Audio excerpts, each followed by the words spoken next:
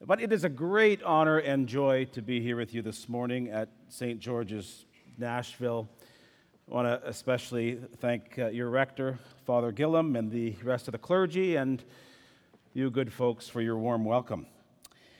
I want to look this morning at our gospel text, but I'll tell you a little bit about me, just a little bit, so you know who's preaching up here. I am a suffragan bishop. That means an assistant bishop, in the Arctic, in the far north of Canada. Now, you may think the border of Canada is the far north, but I'm, a couple thousand miles north of the border, way up there. The latitude is where I live is about the latitude of Fairbanks, Alaska, if you've been there. There are 4 bishops. There's 1 diocesan, 3 suffragans. I'm one of the suffragans.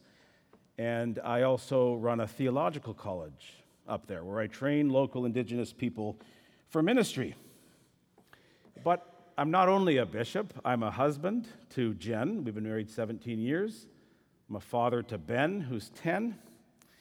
Ben, my boy, lives outside, plays outside all day, except when the temperature gets to about 40 when it's too hot and he comes in.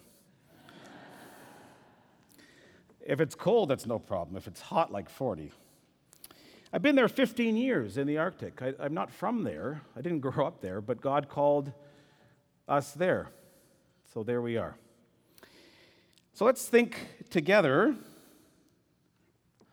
about this gospel text in Luke, which is at the end of chapter 16. And this text is, on one hand, about what we do or don't do, about how we relate to the poor and vulnerable. But at a deeper level, it's about the dangers of pride. And I think all of us know something about pride. I know I do. It's any preoccupation with ourselves that hinders our ability to love God and love others. The great African bishop, Augustine, described pride as being curved in on yourself. In other words, we're made to love God and others, but pride sort of warps us so our will goes inward. And that curving inward can look different. It can be arrogance, it can be self-pity, it can be a need for validation, it can be a preoccupation with grievances. In other words, this thing called pride takes many forms. But the good news is the gospel of Jesus Christ is the remedy for that. It's the medicine for the illness that is pride. And so ultimately this text, this parable, is about what God has done for us in Christ and what he continues to do in us and through us. So today's text, it's a parable. It's a strange parable, and it doesn't get any less strange the more you read it. In fact, the more you read it, the more you think about it, the more it gets in your head, the stranger it is. And that's okay, because these parables are meant to get in your mind and heart and do their work inside you. So if you don't feel completely comfortable with this parable, that's a good thing. That's okay. Jesus' teaching works like that, gets in you and starts rearranging things. And it's okay that you're not comfortable with it. So what's a parable?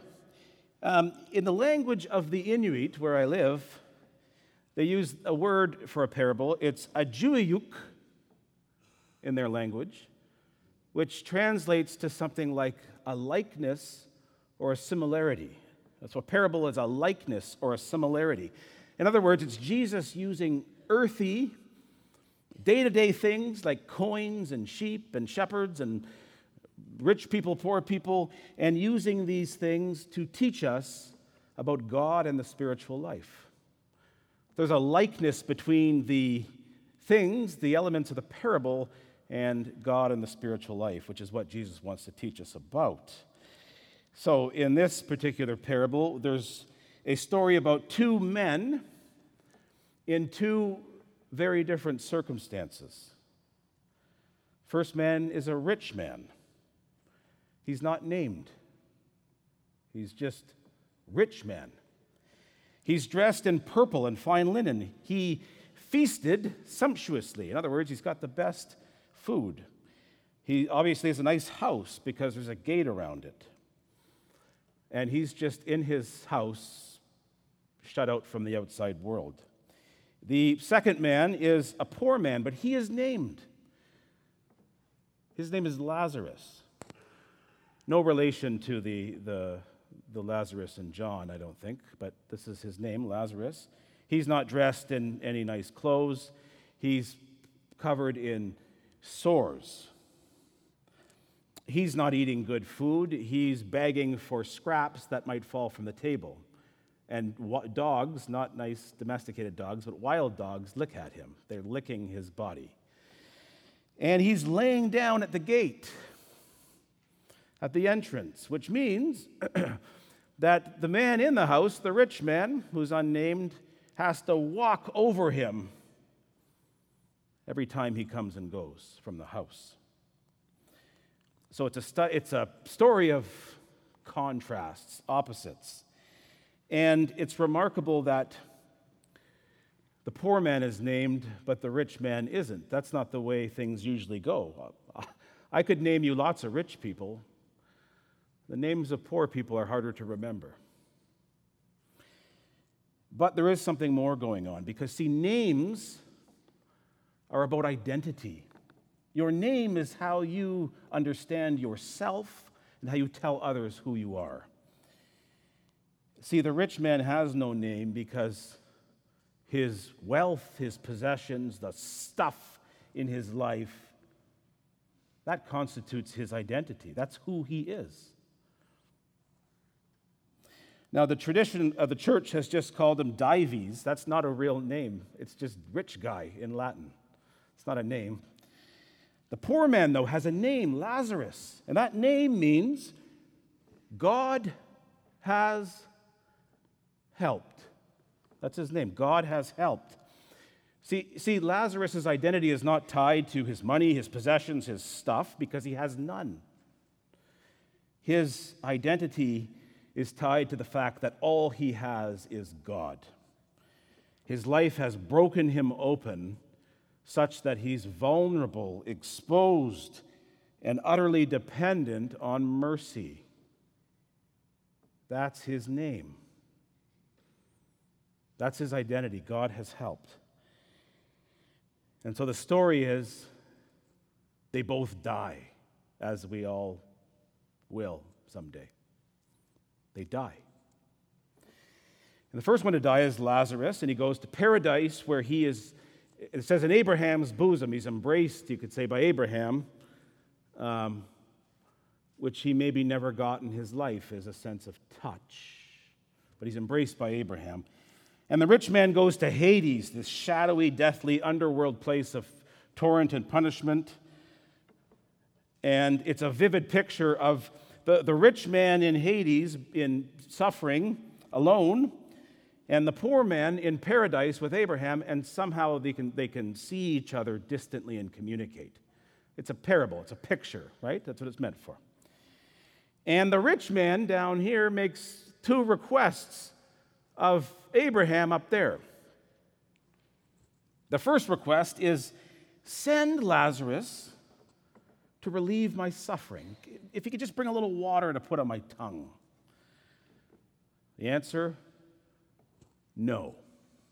Why? Because your fate here is a reflection of how you lived your life back there.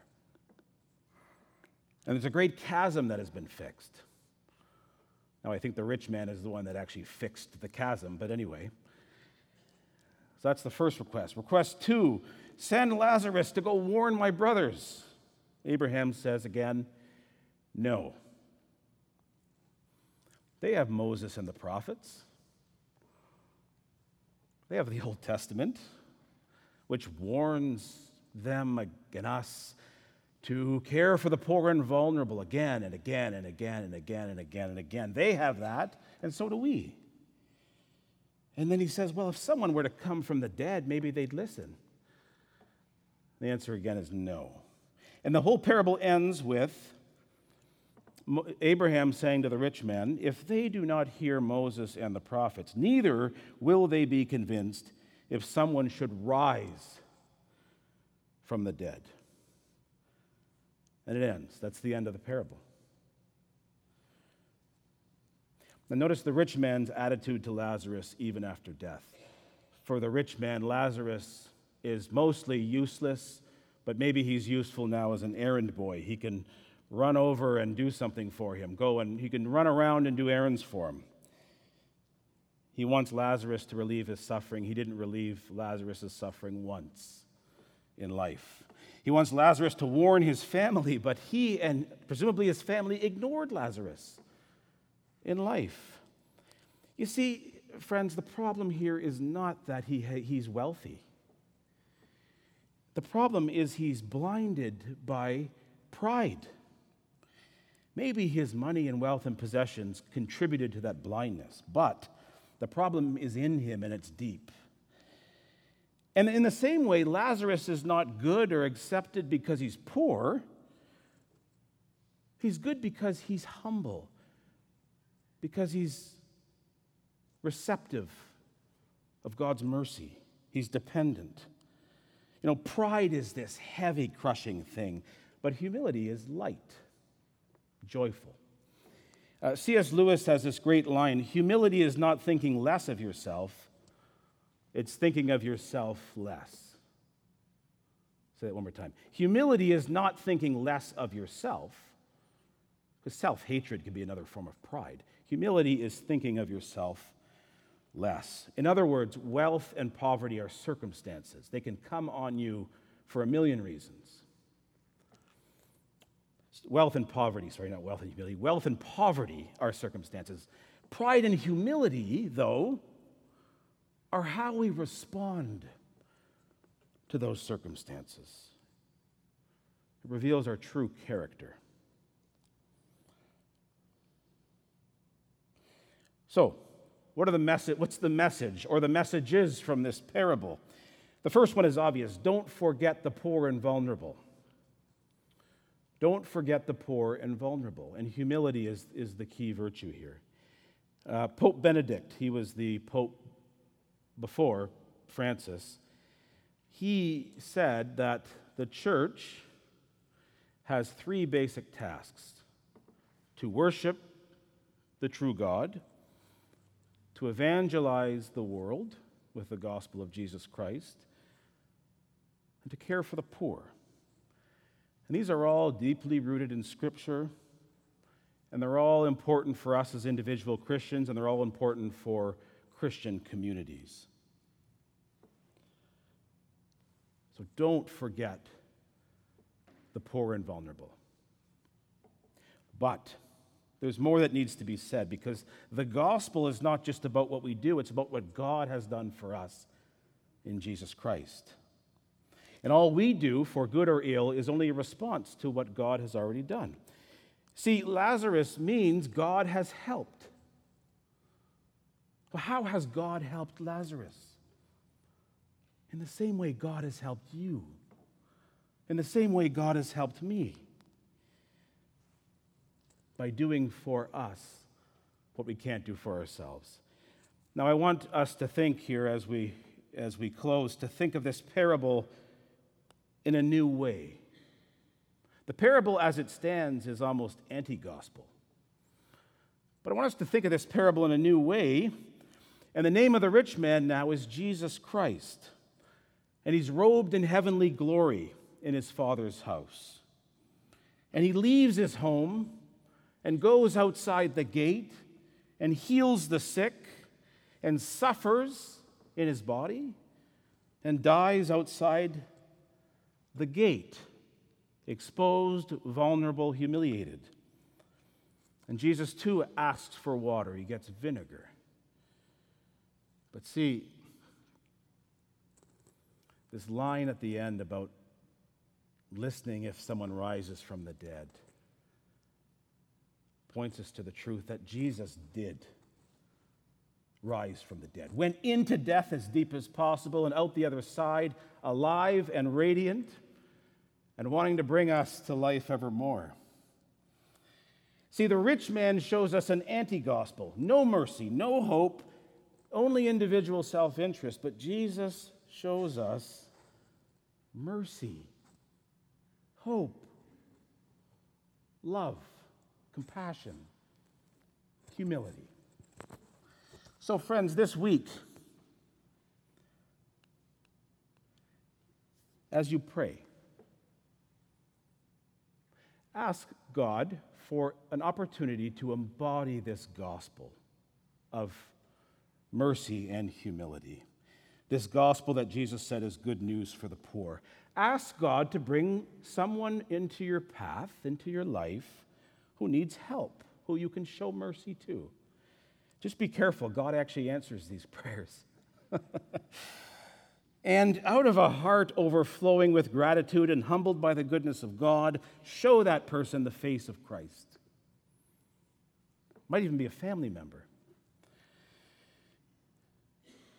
And what if St. George's Nashville, as a community, committed yourself more deeply to embodying this gospel of mercy and humility and showing the face of Christ in a more radiant, more full way to the poor and vulnerable? And what if, as a community, you recognize that, in fact, we are all spiritually poor. We are all spiritually vulnerable. We are all dependent utterly on the mercy of God. So that overflows. When that goes deep in you, it overflows. And that, I think, friends, is a recipe for joy. That's a recipe for hope. That's a recipe for transformation more fully into the image of Christ who gave himself for us. So may the Lord bless you, keep you, make his face shine upon you, and may you in turn reflect that glory to those you meet. Amen.